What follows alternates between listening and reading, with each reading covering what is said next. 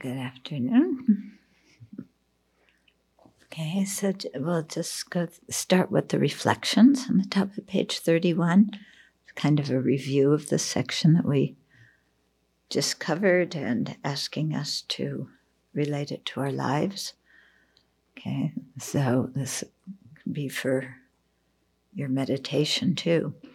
Examine the role of craving in your life. What do you crave? Do these things actually satisfy you when you get them? The big question.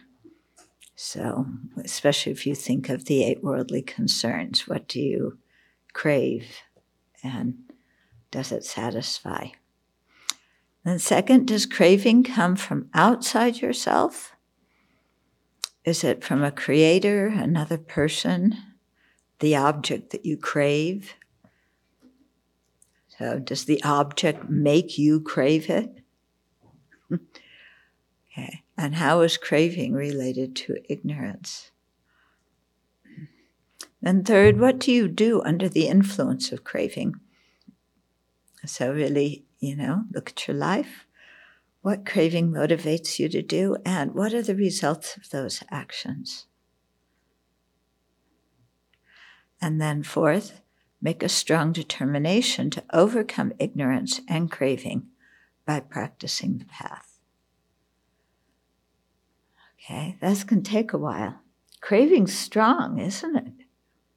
It's really strong. And especially if we don't catch it when it's weak, it just completely overwhelms us and runs the show. And we're left like going like this, yeah? Okay, so there are a couple of questions from the morning. Are permanent phenomena dukkha? No. Okay, I wouldn't think so. For example, are mental images, conceptual appearances, true dukkha? We can generate afflictions in relation to them. So it seems like they could be, but they do not fit into the example of the 5 aggregates. So conceptual appearances, when we close our eyes, the image we have of something, how it looks or how it sounds or smells or tastes or feels, those are conceptual appearances. They're not the actual object, okay? And they're the product of a conceptual mind. By and large, in the tradition, they're regarded as being permanent. But many of us have questions about that. And how could they be permanent? So like this, it seems like if you focus on an object of attachment or aversion, that conceptual appearance is generating the affliction in your mind. So someone might say, no, it's not the conceptual appearance, it's the mind to which that appearance appears that is generating the affliction in your mind. But it kind of seems like it should be the conceptual appearance too. And it seems like it should be produced. But they're very strong that a conceptual appearance is formed by the process of negation. So it's the opposite of everything that isn't that object. And so it must be permanent. I'm telling you all I know. Don't ask me about it. Ask a Geshe. This is a Geshe question. Okay? And I've asked many times and I don't understand it so that I can explain it. Okay? And I'm not sure that I even agree. Okay. So, there you have it. Now, is that conceptual appearance, does it arise in conjunction with ignorance? I would think so. Yeah. Does that make it polluted? Yes. Does it necessarily make it afflictive? Not necessarily. Okay. And then the second question, can you elaborate on how the syllogism for causes proves that craving and karma are the chief causes of dukkha? You people are asking hard questions today. So the syllogism was craving and karma are the causes of dukkha because they are the chief causes of dukkha. So that seems like kind of a funny syllogism, because you would first have to know that they're the chief causes of dukkha before you know that they are the causes of dukkha. And that seems like a funny order that would go in. So I'll share with you my guesses of maybe what it means. That this particular one, it's the first of the four attributes of true afflictions, true origins. And it is, its point, this particular one, is to negate the idea that dukkha is random and causeless and happens haphazardly. So in order to refute that, you have to show that it has a cause. Yeah. So by emphasizing, it's the cause, that's what you're trying to prove, because they're the chief causes. Maybe it's because, the person that you're trying to help understand this is saying, oh, there's no causes, or the causes are, it fell from the sky, or, Mara did it, or, some other thing kind of hinting that there was no causes at all. Maybe it's something like that. I can't say for sure. It doesn't satisfy me either. Okay? So you think about it and see what you come up with. Okay? So don't expect me to come up with all the answers, please. Yes. So at a gut level, the I feels permanent and very solid and independent of causing conditions. Mm-hmm. And I'm wondering if that is the permanent, unitary, independent self or inherent self that has the quality of permanence and... I had the same question too. That's the inherently existent self. Because, and I kept saying, but it feels, the one of the soul, that those words describe this, how I'm feeling, But then I thought about it some more, and the one of a soul is one that is completely made up. It's not an innate feeling that everybody has. It's something that philosophers created because they're trying to explain how karma goes from one life to the next. So, and because this has always been the big question for both Buddhists and non-Buddhists, is how does karma go from one life to the next? Well, we don't really know, but if there's a permanent soul, that's unitary, so it's not going to get scattered into little bits. It's not going to change. It's not influenced by causes and conditions, but don't ask me how that karmic seed is influencing it, because it's permanent, so nothing can, but, so this thing, that we create by our ideas, that is what carries the karma from one life to the next. So that the same person experiences the effect as created the cause. Okay? So you have to have some theory about how that happens. So that's one of them. Okay? But the feeling we have, is more along the inherently existent one, or maybe the self-sufficient, substantially existent one. Okay. Okay, now the 4 attributes of true cessations. So true cessations include the cessations of various levels of afflictions that are actualized as we progress through the paths to arhatship and full awakening. Prasangikas add to this that a true cessation is the purified ultimate nature of the mind that has removed that level or portion of afflictions.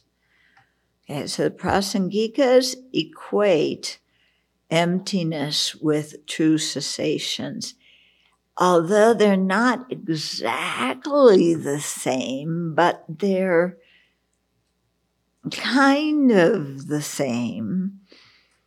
Okay. In the Pali tradition, they talk about nirvana being the absence of the afflictions because they've been cut off by the true path. And that's explained as nirvana also by the Prasangikas. The Pali tradition also says that nirvana is your object of meditation when you break through to become an Arya and, you've understood the 3 characteristics, impermanence, dukkha, and not self, which in the Pali tradition are considered mundane or worldly topics and realizations. And you've penetrated those to see nirvana. So nirvana is some, permanent, unborn state. It sounds in many ways like it could be emptiness, but they don't describe it exactly that way, but it kind of sounds like it could be. Yeah. But there's many true cessations because there's many different grades of the afflictions. And when you cut off each grade, then there's a true cessation of that portion of the afflictions. And then when you go to the next level, you cut off some more, and the next level, you cut off some more. And there's a whole detailed path, about 81 levels of afflictions, and all the various ways you can cut them off, either 1, 2, 3, up to 81, or all the ones together, the 2, because there's 9 realms that you can put them in, so all the ones are abandoned together. And so that's all explained in the next volume. Okay, so stay tuned. An arhat's true cessation of all afflictions and karma causing samsaric rebirth is taken as the example. So in each of these, of the 4 truths, there's something that is taken as the example, and then the 4 attributes of that truth applied to that example. So here it's the arhat's true cessation of all afflictions and karma that cause samsaric rebirth.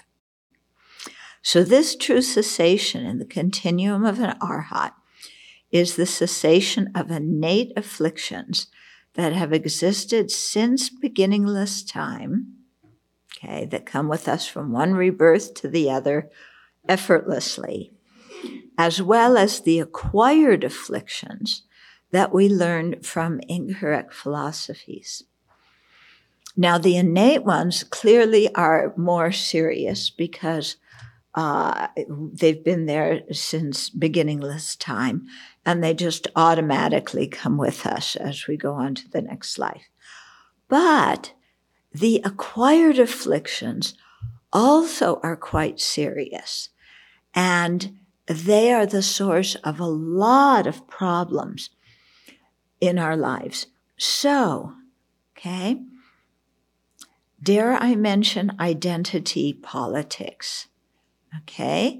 Creating an identity for yourself based on religion, race, ethnicity, weight, height, whether you like chocolate or not, all the, whether you are abled or disabled, whether you can, all these different ways that we develop identities. You're young, you're old, you're strong and capable, you're weak and infirm. We have so many identities. Our nationality, our socioeconomic class. What? Gender, yeah. Gender orientation, all these kinds of things, okay? These are all acquired affliction, the identities aren't, but are holding on to these as this is what I am. Those are all created just in this life, because in our previous lives, in our future lives, not all these things, these characteristics are going to be the same about us. Now, of course, grasping onto these acquired ones stems, the root is the innate ones, the tendency to grasp and create identities. But the identities that we create, that we are attached to, that we demand everybody relate to us according to our identity, and that they don't relate to us in other ways that we don't think they should. All of this is learned in this life.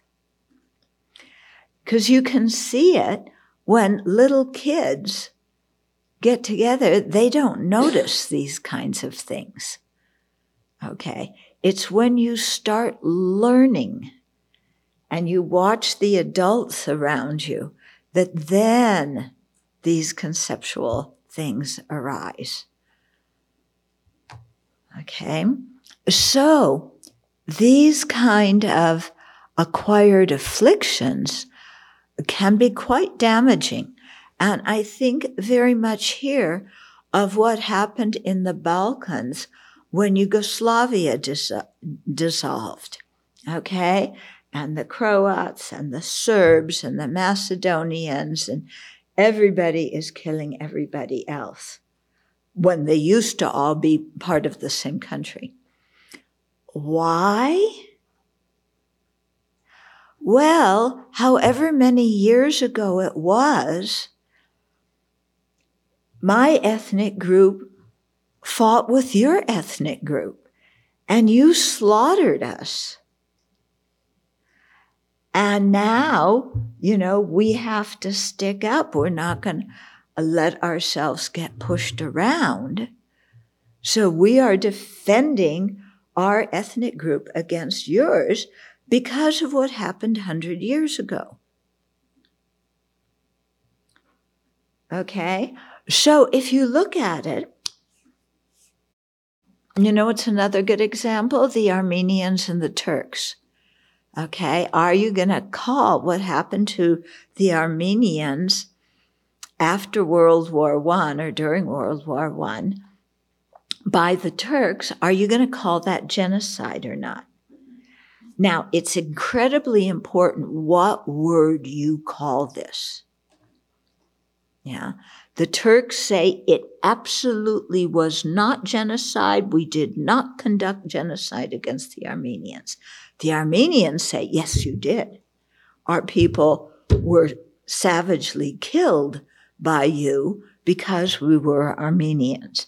So to this day, they are fighting over whether to call it genocide or not. And the U.S. is kind of in the middle. Some people say, yes, we should call it genocide. And some people don't want to offend Turkey, so they say, no, it's not genocide. But then other people say, we have to stick up for human rights, so it is. So, there's no clear-cut thing. But what word you're going to call this? Yeah. And it happened, over 100 years ago. None of the people who are alive today who are arguing about this were alive then. So here you have two groups of people fighting over something that was not done to them personally, but was done to the group they identify with. And so, because people in their group were harmed, they feel they are personally harmed, and they want retribution. Okay? And so the conflict continues, And when you think about it, how many conflicts in this world continue from one generation to the next, or maybe they skip a generation in there. But precisely because people have that idea of these people harmed my people, so therefore I have an obligation to defend my people, even though I wasn't even alive at that time, and even though at the time it happened, I could have been one of the people on the other side. But this life, I'm born on this side, so I've got to attack the other side. And those people are saying the same thing. Okay, so it's possible that in the previous life, okay, that the roles or the identities of these people were exact opposite. The Israelis could have been Palestinians in the previous life, and the Palestinians, the Israelis, okay, and the Chinese could have been Tibetans in their previous life, and the Tibetans could have been Chinese in their previous life. But whatever we are in one life, we hold on to it very strongly, and form an identity about it, and that identity influences so much of the way we not only think, but how we treat other people and how we want other people to treat us. Yeah. And when you think of how we can change so much in samsara, then you really see how pathetic it is when we attach to identities and hate other people because of what they did to our group when we weren't even born, or even we were born, because of this thing of, this is I, this is mine. Yeah. It's really pretty tragic when you think about it, isn't it? Yeah. And so totally unnecessary. And yet, when we don't have this understanding, our mind it takes this so seriously.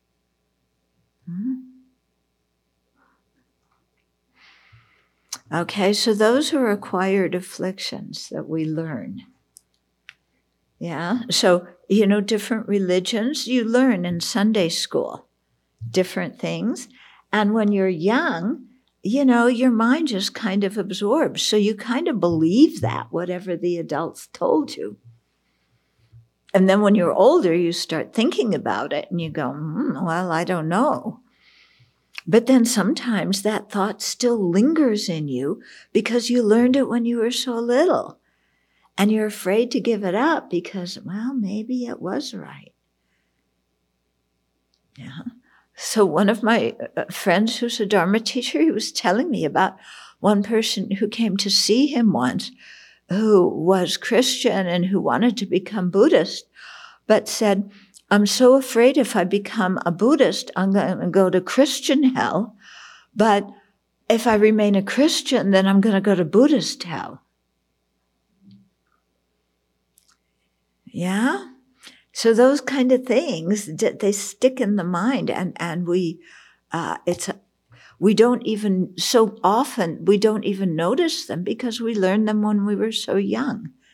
But they're based on concept, that we made and then we cling. So some people don't like to hear this. Yeah. Because, wait, this is my identity. Are you telling me that,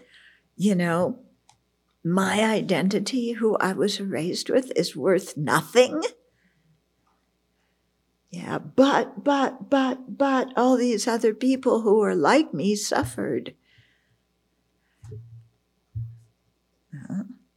And so sometimes we don't like to hear it.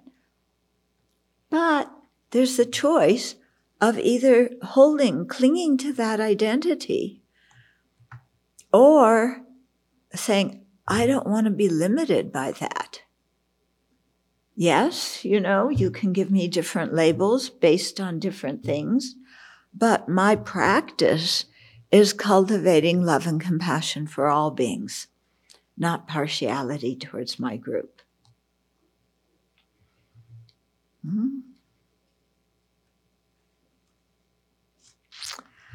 Okay, so Prasangikas assert that the true cessations of the Course Four Truths are not actual true cessations, because eliminating the ignorance grasping a self-sufficient, substantially existent person does not eradicate true dukkha and its origins, although it will temporarily stop the manifest coarse afflictions explained in the two knowledges. Two knowledges, Treasury of Knowledge, Compendium of Knowledge, by Vasubandhu and Asanga, respectively. Okay. So the Prasangikas also assert that a Buddha's true cessation is also the cessation of the cognitive obscurations that prevent full awakening. So the difference between an arhat's complete true cessation and a Buddha's complete true cessation. So the Prasangikas would say the arhats have realized the emptiness of inherent existence. They have ceased the afflictive obscurations, but they haven't ceased the cognitive obscurations. So it isn't complete in that respect. Okay. But just, eliminating the thought of a self-sufficient, substantially existent self is not enough to attain liberation, because the root of cyclic existence is still there. Even though that grasping at that self and all the afflictions that arise from that have been temporarily suppressed. Those of you who were here when Geshe Yeshe taught us last year, this came up in the teachings at that point. So the four attributes of true cessation address concerns that you may have. If you believe that afflictions exist inherently in sentient beings, so that a state of final peace is impossible, reflect on the first attribute. So there's some people who believe that liberation is impossible. We sentient beings are biologically hardwired to have attachment, anger, jealousy, and so forth, because without those emotions, we would be subject to be killed by predators. So we have to have fear, we have to have anger in order to survive, and this is biologically hardwired in us. Okay, some people say that. Okay, and so they say it's impossible to eliminate these afflictions, unless you want to take out your amygdala or some other part of your brain. Yeah. If you wonder if heaven is better than nirvana, because you've heard about heaven and how nice it is, and you get to be with your relatives forever. Yeah. Then contemplate the second attribute. Okay. Is heaven really better than nirvana? And some people may say, yes, I'm in heaven. I still exist. My relatives still exist. We have a delightful life with no problems. Nirvana, it just seems like all you do is sit there and meditate on your belly button, So heaven's more interesting. There's all sorts of beliefs in samsara, aren't there? I mean, so many different ideas. If you think that nirvana isn't total freedom, okay, that there's some higher degree of freedom, then reflect on the third attribute. And if you wonder if it's possible for nirvana to deteriorate, contemplate the fourth attribute. Okay, and this was actually a topic of conversation during the time of King Ashoka. There was a lot of debate about if somebody could become an arhat and then lose that realization and be an ordinary being again. Okay, so the four attributes of true cessation are cessation, peace, magnificence, and definite emergence.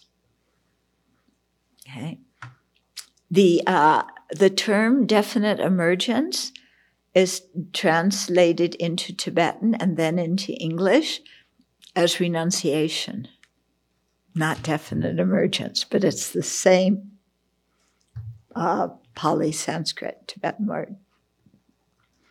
Okay, so first, nirvana is the cessation of dukkha because it is a state in which the origins of dukkha have been abandoned, and it thus ensures that dukkha will no longer arise.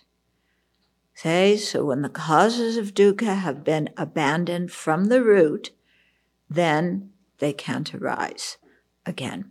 When you, all of you who have pulled knapweed, okay, if you've been at the Abbey any period of time, you know all about knapweed.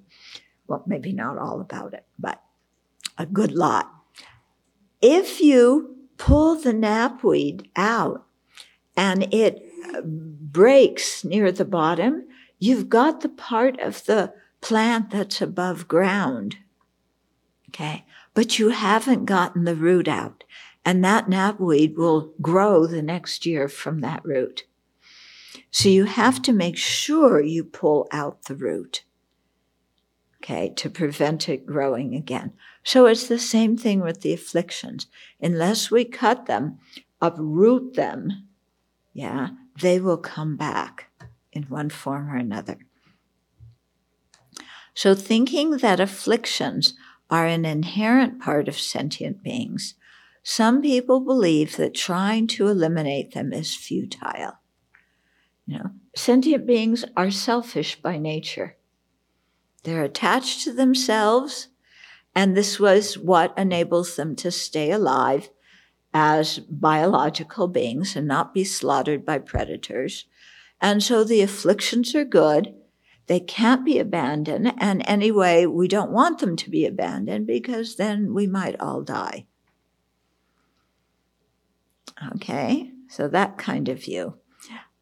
So these people do not try to remedy their situation and consequently continue to be reborn in cyclic existence. Or it could just be somebody who just says, I've always been bad-tempered and there's nothing I can do about it. I was born with a bad temper. This is an inherent part of me. I can't do anything. Yeah, so somebody could have that kind of attitude too. Yeah. So they don't try to remedy their situation, and as a result, they continue to be reborn in samsara. Understanding that attaining true cessation is possible by eliminating afflictions and karma dispels the misconception that liberation does not exist, immediately freeing us from a defeatist and often cynical attitude. So it's true, isn't it? If we say, this is just who I am, it's a part of me, I can't overcome it, yeah, then we're very defeatist and we can get very cynical. Somebody who's trying to transform themselves and maybe be a kinder person, then we ridicule them. Like, well, who do you think you are? This is these things are innate. Don't even try. Get rid of them. Do these misconceptions sound familiar? Have you met people who have them? Have you thought of some of them? Yeah, I have. Okay, second, nirvana is peace because it is a separation in which afflictions have been eliminated. Okay, so when we can cut off the root of the afflictions, then we have peace. Yeah, as long as the root of afflictions, the seeds of the afflictions are in our mind can't really abide in actual peace because the afflictions will come up. And the reason they're called afflictions is because they disturb the peace of the mind. Okay, that's why they're called afflictions. So when they come up, that's what they do. So unable to correctly identify the qualities of liberation, that's the problem with these particular practitioners, some people mistake other polluted states, such as meditative absorption in the form and formless realms, as liberation. Because when you cultivate these different states that are increasingly deeper states of samadhi and increasingly more peaceful, it's very easy to mistake them for liberation. Because especially when your mind, even if you're born as a human being, if your mind becomes a mind of the form realm or formless realm, even you haven't been born there yet, it's very peaceful. And you go, oh, this must be liberation, because you've suppressed certain afflictions, but you haven't uprooted them. And so they say that many meditators from different traditions, non-Buddhist traditions, and it can happen to Buddhists as well, gain these states and then think they've attained liberation. And then when they die, they have the karmic appearances again of, falling to a lower rebirth. And these people completely freak out. And then they lose all faith because they thought, I've been deceived. I thought I had attained liberation. And now I'm falling to the lower realms. And, I was deceived. Yeah, so very painful for them. So that's why, one of the reasons why our teachers do not emphasize at the beginning of the path to sit down and try and gain serenity. Our teachers tell us we should try and gain an overall idea of the path and really train in renunciation, bodhicitta, the view of emptiness. Get these things, the seeds of these things made very clear in our mind. Yeah. And then start to work on, developing serenity. That doesn't mean that we don't try and improve our concentration at the beginning. Yes, we always try and improve our concentration. But instead of saying, I'm going to sit down, I'm going to the mountains and I'm going to develop serenity, when you don't have a full understanding of the whole path, then you can still attain serenity because this meditation technique and these attainments are not restricted to Buddhists. Everybody can get them. So you can get that level, but then it's very easy to get attached to it. It's so peaceful. It's so blissful that why do I have to go back and meditate on emptiness, which is so difficult to understand? And, go back and think about the disadvantages of self-centeredness. no, I'm enjoying my bliss. I don't want to be disturbed. So although these meditative absorptions are more tranquil than our human existence, since they have only suppressed manifest afflictions and have not eliminated subtle afflictions and their seeds from the root. Not understanding that nirvana is ultimate peace, people do not try to attain it and are satisfied with a temporary, superior samsaric state. Okay? So this attribute counteracts the belief that states polluted by ignorance are nirvana. And that's part of the problem with these people who attain those states. They don't recognize them as still being polluted by ignorance, and they think that they're nirvana. People who are convinced of the harm of afflictions and karma know that their cessation is a state of peace and joy that will not vanish. And so they do not get waylaid or distracted by these abiding in these states of samadhi. Okay, then number 3, nirvana is magnificent because it is the superior source of benefit and bliss. So this is going to counteract the idea that there's something superior to nirvana. So because nirvana is completely non-deceptive, you see things as they actually are, and no other state of liberation supersedes it. It is supreme and magnificent. Okay. Nirvana is total freedom from all 3 types of dukkha. Wouldn't that be nice? I mean, imagine that you're never born with this kind of body and with your totally confused mind. Imagine that you're totally free of craving. So your mind doesn't get all bent out of shape with, I want this, I need that, somebody else has more and better than I do, I should have it. You're free of all that. You're free of anger and jealousy. So anybody can say anything they want to you, and your mind is like still water. Wouldn't that be nice? Okay. So that's why nirvana is the superior source of benefit and bliss.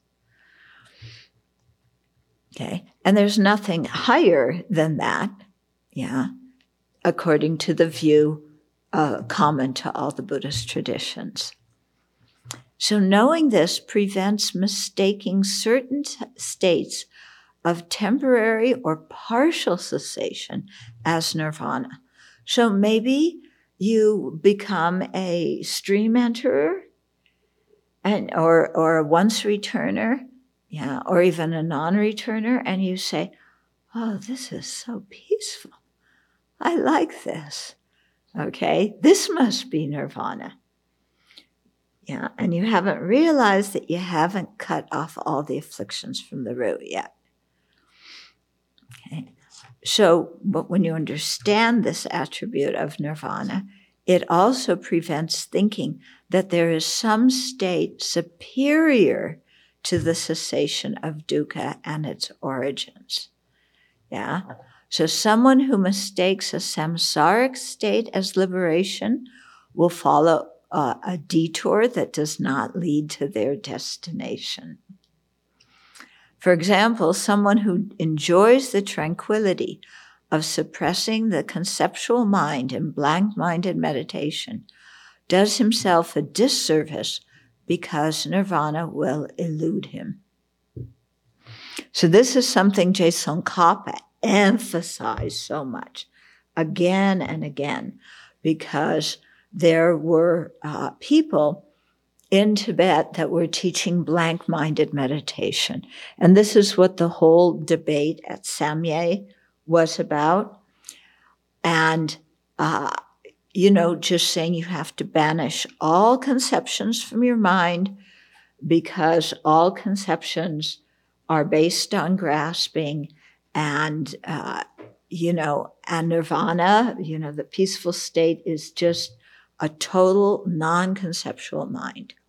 Now, it's true, nirvana is non-conceptual, but the nirvana is non-conceptual because you've eradicated all the afflictions from the root.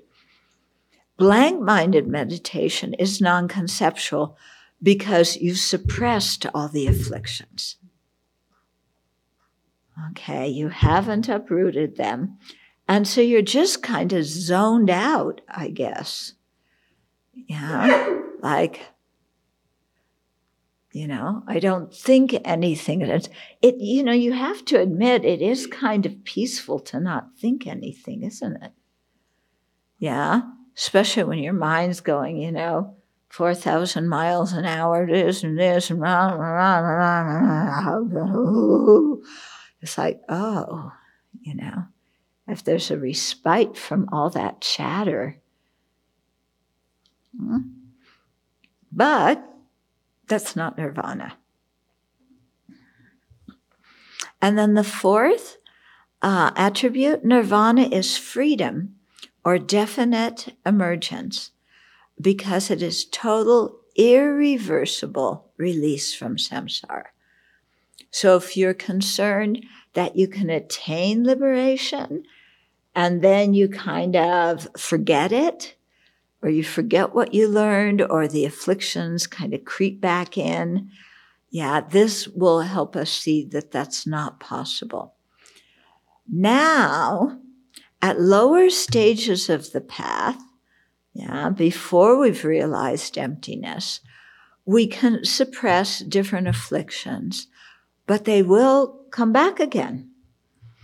And even like yesterday or the day before when we were talking about factor cessation by factor substitution, so we can apply the antidote to an affliction, our mind gets calm again, but then we see something else and that same affliction goes blah. Okay? So the afflictions will come back like that. That's why we really need to completely cut the root of ignorance, not just inhibit it temporarily. Okay, so nirvana is a definite abandonment because it is an irrevocable release from samsara's dukkha. This counters the mistaken notion that nirvana can degenerate. Because nirvana is the elimination of all afflictions and karma causing samsaric rebirth, there no longer exists any cause for such rebirth or for the suffering, the dukkha it entails. Okay? So when the cause has been obliterated, the result cannot happen. So contemplating these four attributes encourages us not to stop part way, not to be satisfied with just attaining path of seeing or whatever, okay, but to really follow the path to the end. Okay, so encourage us to not stop part way, but to continue practicing until we actualize full nirvana.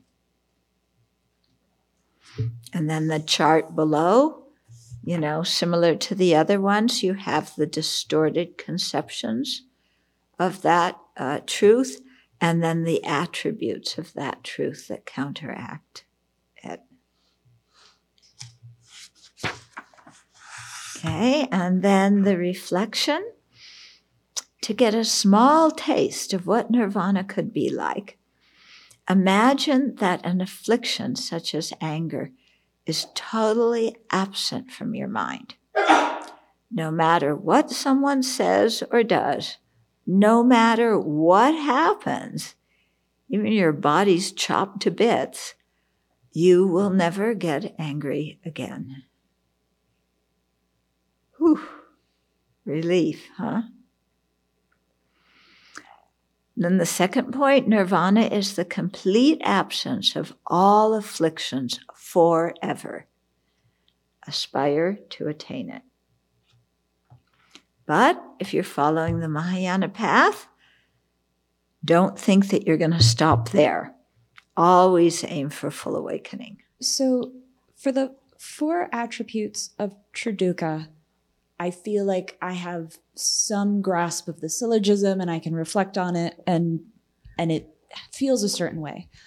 For the 4 attributes of true cessations and true origins, much like the syllogism you're discussing with it's the causes because it's the chief causes, when I try to reflect on them, I feel like I don't have enough understanding of the syllogism to get anywhere with it. So I was wondering if you have advice on how to make progress with these, since I've found this very difficult. Keep studying, asking questions, and contemplating. This is the whole thing. We have to realize that we're not going to understand everything the first time we hear it. So we have to go back over it again and again and again and really think about things deeply and discuss it and ask questions. And it takes time, when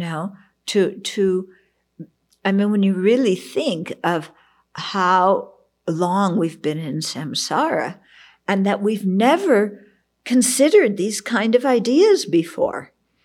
Or if we considered them, we didn't go very far with them because we certainly didn't abandon anything. Okay? So if that's the state we're in, it's going to take a while. Okay? So, we just have to be content with studying, reflecting, meditating, studying some more, reflecting some more, meditating some more. I hear the scientists, maybe at Johnson & Johnson, are trying to develop a pill that we can take that it's called insta-realizations. And you take it and then your afflictions are abolished and you have instant realizations that come very easily. So, after COVID, we just have to beat all the afflictions from beginningless time. And they're working on it. Okay? This is our mind, isn't it? We think that somehow we should be able to develop something that makes the whole process quicker. And why not a pill? Because we develop pills for almost everything else. If it's not a pill, well, it's an infusion, or maybe surgery. Maybe they can cut open our brain and take out the anger. Sew us back up. And hope that they added some compassion into the brain tissue while they did the surgery. Our whole way of looking at things and our school system is you hear it, you understand it perfectly, and you can spit it back out and it makes total sense to you. And this is where we get stuck. And we get frustrated. It's like I've been studying Dharma 3 years and I still don't understand what nirvana is. And somebody else goes, well, I've been studying it 3 lifetimes and I don't understand. And somebody else says, well, I've been studying it 3 eons, and I'm still working on it. So,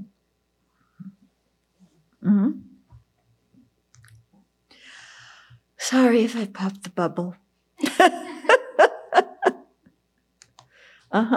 What is the object of focus in a blank-minded meditation? Nothingness. Or just some vague, non-conceptual state. Is it, the perception and non-perception? It's like one of those form. Yeah, realm there is concentrations, I think. one realm where it's neither perception nor non-perception. There's another realm called the base of nothingness. So they all have some kind of variety of, shutting down these conceptual processes. I cannot tell you the details. Now, somebody who did many years of a certain type of meditation, and he did not have an object, but he was a Zen practitioner. But I don't know if that's the Zen practice per se.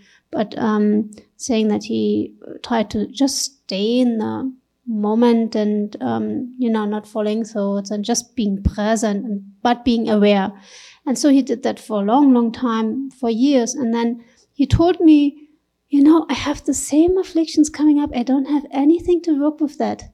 And I'm sick of it. So then he said, okay, I need to do something else that actually helps me counteracting what is coming up again and again. Yeah, they say that's what happens. Yeah.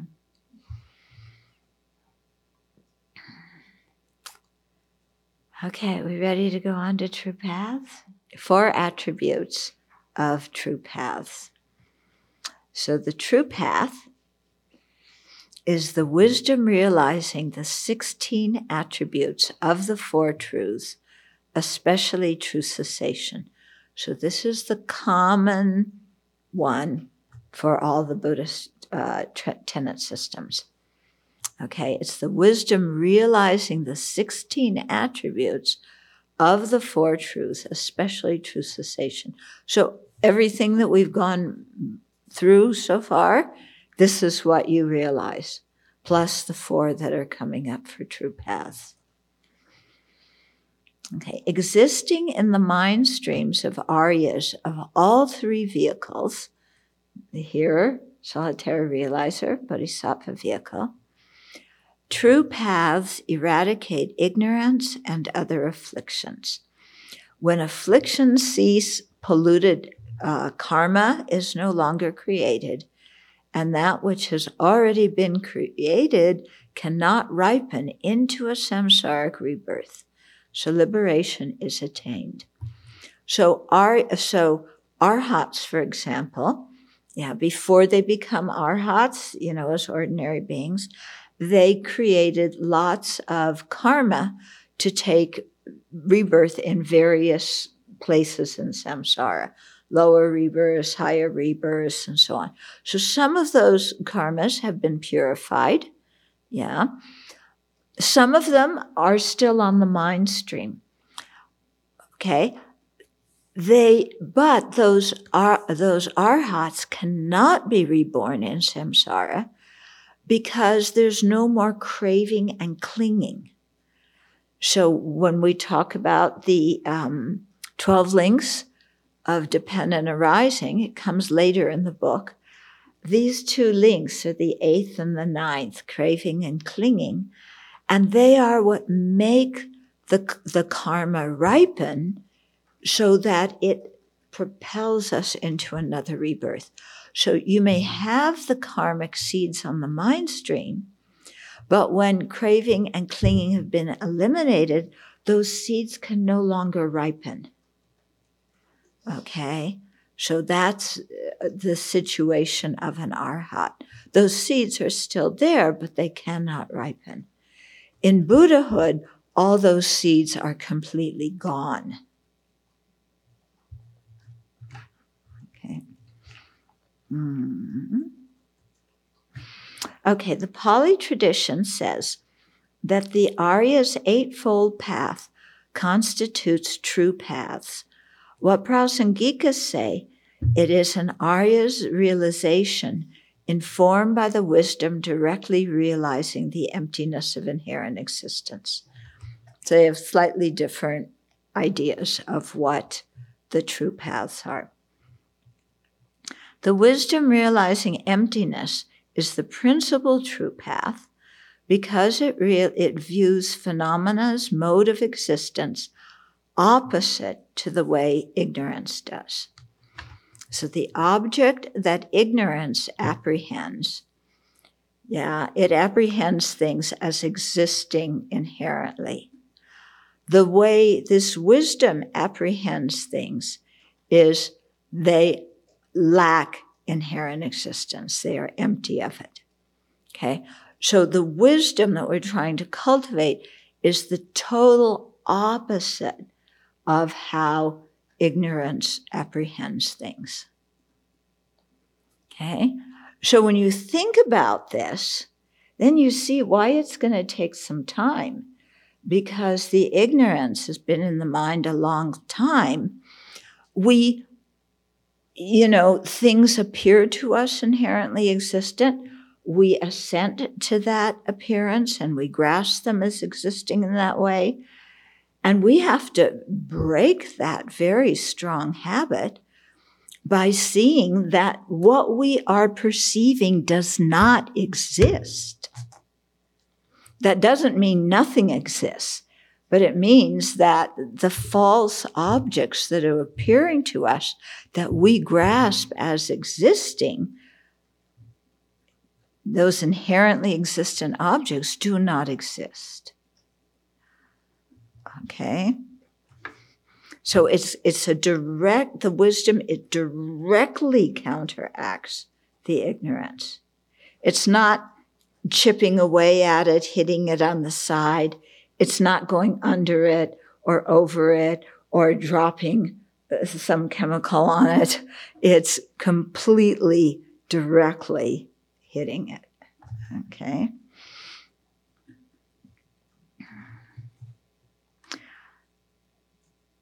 So while ignorance grasps inherent existence, the wisdom directly realizing emptiness realizes the absence of inherent existence. In this way, it is able to completely counteract ignorance and all the afflictions rooted in it. So now we're talking about from the Prasangika viewpoint. Okay? So as above, these four attributes of true paths assuage doubts that we may have about the true path. If you fear that there is no path to peace, reflect on the first attribute. If you think that the wisdom realizing emptiness cannot counteract the afflictions, reflect on the second attribute. If you wonder if the wisdom realizing emptiness will actually eliminate the afflictions, ponder the third attribute. And if you wonder if meditating with the wisdom realizing emptiness will bring nirvana and not some other state, reflect on the fourth attribute. So you can see, with all these, that people have certain doubts about this, like, does this exist? Does it work? And so these 16 attributes counteract these kind of doubts and misconceptions. And that's important because if we have doubts about the path, it's going to be hard to realize the path, okay? Because, in the process of gaining realizations, we start out with our wrong conceptions. Then we meditate some more. We go from wrong conceptions to doubt. But the doubt is inclined towards the wrong idea. Then we practice some more. We get to doubt that's, well, maybe it's this, maybe it's that. Then we practice some more. We get to doubt that's inclined towards the right idea. But it's still doubt. Like, well, yeah, that kind of makes sense, but I'm not really sure about it. Then you still continue to ponder, practice, learn, study. You get a correct assumption. So this is a mind state that you understand the basics and the syllogism makes sense to you, but it hasn't penetrated into your core, and it's still an intellectual, thing. And there's many, many different, there's a whole variety correct assumptions. Yeah, where at first, like, yeah, I think it's like this, and then a little bit more, yeah, that seems right, and then maybe you can talk about it some, and then you become a professor, and you can, blah, blah about it and write papers and get tenure. But you don't live according to it, and it hasn't penetrated your mind. Okay. Then at some point, was you're practicing more and more, and you have a very strong wish to get out of samsara because you've meditated on true dukkha and true origins, and there's an alternative in true cessations. Then you reach an inference. Okay, so an inferential understanding is still conceptual, but you really understand the inference and it shakes you. It's like when you go like, wow, like I've always assumed that everything I see and think exists in a certain matter, and I've never questioned it. And wow, I was wrong. Yeah. Kind of, I would imagine that it would be like, you have a best friend and you think this friend is wonderful and, you have a great relationship. And then you find out that they're a crook and they've been stealing things from you.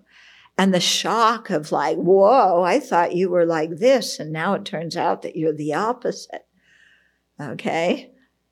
So it must be something kind of like that where you're, but even more so. Mm-hmm. Okay. But you're not meditating on the feeling of shock. Yeah. The feeling of shock is not the realization of emptiness. Okay. So don't just think, oh, I've got a creative feeling of like this. That's not the realization. Okay. You have to go through the whole process, identifying the object of negation, the pervasion, and all those things. Okay. And then you meditate, you bring in your serenity at that point, so that you can keep your mind on the conclusion from the inference without your mind going all over the place and losing the object of meditation. And that ability to stay on it single-pointedly makes that, then that's when it starts really going into your mind and it starts really to counteract the afflictions. So you have to meditate like that with the combination, the union of serenity and insight. Yeah. And then from that, at some point, you're able, because the inference is still a conceptual mind. It's not direct perception. It's still conceptual. At some point, you're able to break through that and see emptiness directly. And with that realization, first you counteract the acquired afflictions, then you start counteracting the various levels of innate afflictions. And then if you're on the path to Buddhahood, then you counteract the cognitive afflictions. Okay, so it's this gradual thing. Yeah. We like to think like, well, I realized emptiness. Okay, I see reality. All my wrong conceptions are gone. I've completely transformed my mind, and now I am a holy being. What's next on my list? Okay, so it's not like that. So the 4 attributes of true paths are path, suitable, accomplishment, and deliverance. And these are explained according to the Prasangika viewpoint below. So let's pause here. And any questions or comments?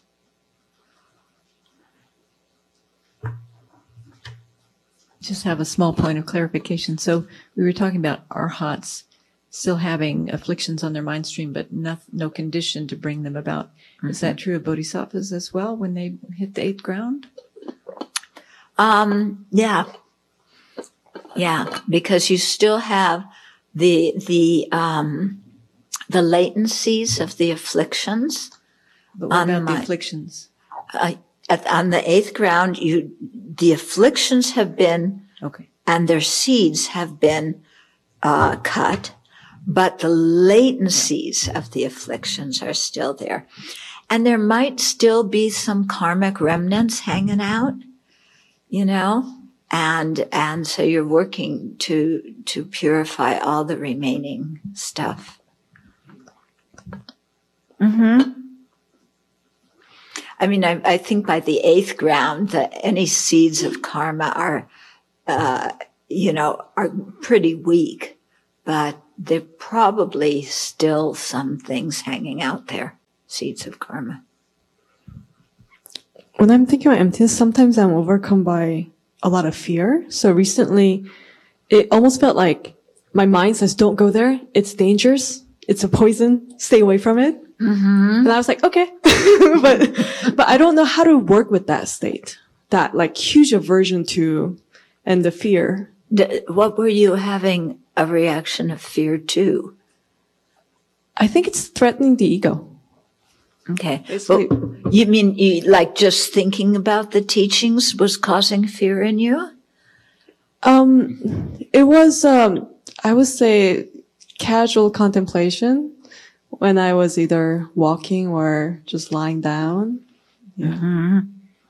But you were thinking about the teachings. Emptiness. About emptiness. Okay. Now I get it. Yeah, that's not uncommon, I think, because, for a couple of reasons. First of all, we, haven't identified the object of negation correctly, necessarily. And so we think, that there's nothing that exists. And that idea that, there's no me whatsoever. Not just there's no inherently existent me, but there's no me at all. Okay. And then that elicits a feeling of fear of losing ourselves. Okay. So that can happen. That's why we need to do a lot of purification and creation of merit. Because as we purify and create merit, our refuge, deepens because we understand what emptiness is, what the realization of emptiness is. That understanding grows. As the understanding grows, then we're not so liable to be afraid of it. Yeah, we can begin to see that as, as something that can liberate us. Okay. So, direct your attention towards purification and creation of merit and really growing your refuge in the Buddha Dharma Sangha. Can you expand a little bit on what the Pali tradition says that the Arya's eightfold path constitutes true paths? Like at what point, because we hear the Eightfold Noble Path quite a lot, but we're not talking about the Arya path at that point. We're talking about what ordinary beings do to just try to get on the path. So what is the Arya's path in the Pali tradition? Okay. So when we call it the Eightfold Noble Path, remember noble means Arya. So they're really talking about the path in the Arya's mind stream. But that doesn't mean we as ordinary beings not practice a similitude and familiarize ourselves with those things so that we can actually realize the real Arya Eightfold Path. Even in the Arya path, only right view is a realization of emptiness, I would guess, and the rest are informed by that? Yeah, they're informed by that. And they're also qualities that are necessary in order to become an arhat. Yeah. In other words, it's not just the wisdom seeing and the lack of a self-sufficient, substantially existent person. You also have to have the right intention, the right action, and all these other attributes.